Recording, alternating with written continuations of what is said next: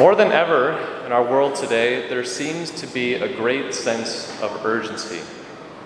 Whether that's in our lives, an urgency to get a house full of children ready for school in the morning, or perhaps to order fast food faster, an urgency to get the kids to soccer practice, pick them up again, cook dinner, get them to bed, to finally turn the TV on to catch that favorite show. Our lives are busy. And we know when things start getting busy, some things get pushed to the forefront, the priorities, we imagine, and others begin to fall by the wayside. Oftentimes, our own agendas and personal ambitions, not necessarily bad in themselves, can begin to take over our lives and dictate to us a routine. And even if we have the best intentions, we're still humans, and these priorities can become a little jumbled. I once heard a story about a wealthy donor, a faithful and practicing Catholic, who was just enamored and inspired by the work of Mother Teresa, Saint Mother Teresa now. This had been 30 or 40 years ago when she was still alive and ministering in Calcutta, India. Well, this man resolved to give Mother Teresa a massive monetary donation to help her in her great cause, to perhaps open a new facility somewhere in the world or improve the at-capacity one she was in. And this man tried over and over to get in touch with Mother Teresa, but to no avail. Finally, he decided to get on a plane and visit her himself in India, bringing with him the check for a few $1 million. Upon his arrival, he saw Mother Teresa ministering to those and loving those she was serving. She was in the yoke of freedom and love to these people. And she was free. And the man, dressed in his dapper suit and tie, approached Mother. He introduced himself, professed his admiration for her and her work, and then proceeded to hand her the check. But Mother Teresa, the saint she was, not batting an eye, ignored, or at least was completely oblivious to the man handing her the check. And instead, she immediately handed something to him, a mop. She said, "Please mop the bathrooms, my dear son. There is great work to be done here, and Jesus is happy you have arrived to help." As you can imagine, this man, dressed to the nines, was totally shell-shocked. Not that he was necessarily against doing that sort of work, not that he was a bad man by any means or had a scheme, but he traveled all the way here. He took time out of his busy schedule, and he desired to give what he thought was the best gift he could give. But she, as if just spurns it.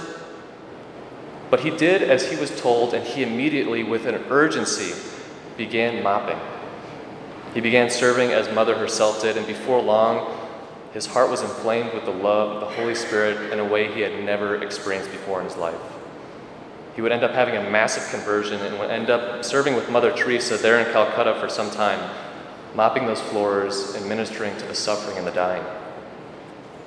This is a pretty amazing story, but I think it's one we could all relate to and connect with without necessarily traveling all the way to Calcutta, India. Jesus today, brothers and sisters, is inviting you and me to look at our lives and ask, is my current way of life actively bringing me closer to Jesus and his church? Is, fill in the blank, causing me to be more like Jesus, more like his mother, the saints, more like their immaculate and sacred hearts? Or is there perhaps something in my life that is stunting my growth, preventing me from growing closer to him? And again, it might not necessarily be something bad or immoral, but even the daily things that we encounter can sometimes keep us from Christ. Am I delaying in any way, Jesus, to love you more? Because believe me, routines are great. It allows us to function properly, keep relaxed, keep our houses in order, but sometimes these routines can become more like shackles or yokes, making us slaves to this world, not the world, the kingdom of heaven. When I was young, I was very involved in soccer. I was on a traveling club team. And especially in the summer, we would often go out of state for big tournaments. And of course, we would often have games on Sunday. Reflecting on this, if I'm being honest, there were a few weekends growing up where we would choose not to go to Sunday Mass as a family. And not that we were actively trying to not go or we didn't enjoy it. We were just in the routine of not doing it. As a child, I didn't think much of this, but as I grew older, as I matured, this began to disturb me a little. Because Jesus and the scriptures are clear. There is no easy middle path between heaven and the world. No, we're told actually that the road to heaven is paved by suffering. We must carry a cross. And if that's not enough, we're told that this road is narrow. But we should never fear, brothers and sisters, because Jesus walks with us. He gives us the sacraments. He gives us his holy church to be there with us. There's no room for lukewarmness in our church. There's no room for aimless or lackadaisical routines that ultimately don't bring us closer to Christ and make us saints. I think this past year, more than ever, we've been seeing that. Even priests, clerics, falling prone to this. The church is even not some social club that we drop in on once a week, check off the box, and send our kids to until they hit the 8th grade. No, our church is a mother. She is living. She is a chosen vessel by which we receive the very life of God, the Eucharist. A life we pray we might partake in fully one day in heaven. And so I propose today a challenge and a question to examine our lives and ask, Lord, am I delaying in any way in loving you? If so, how could I remedy that? In that first reading, we hear how Elisha had delayed in following the prophet Elijah. Elisha, realizing a mistake, follows immediately, just as that man did with Mother Teresa. We know later on, Elisha would himself receive a double portion of what the great prophet Elijah had. What if he had not chosen to follow immediately and change his life? And then in our gospel, we hear Jesus say, "Follow me," to a man. But this man replied, "Lord, let me go first and bury my father." But Jesus tells him, "Let the dead bury their dead. I am alive. Go and proclaim the gospel of the Lord. I am sending you." Then another man comes up to Jesus and says, "I'll follow you, Lord. But first, let me say farewell to my family at home." And Jesus is like, "Did you not just hear me talk to this guy?" He says, "No one who sets a hand to the plow and looks to what is left behind is fit for the kingdom of God." We ought to be fit for the kingdom of God, brothers and sisters. So we should resolve today to love and follow Jesus in absolutely everything we do. And even those monotonous daily routines of our lives, in moments of sorrow, suffering, distress, and in moments of great joy.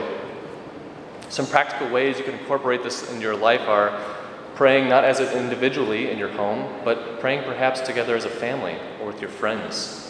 Even when you're driving in the car, to turn off the radio and enter into that silence.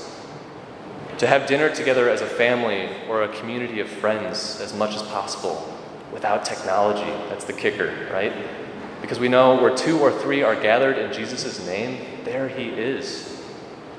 Perhaps you could return to confession if it's been a little while.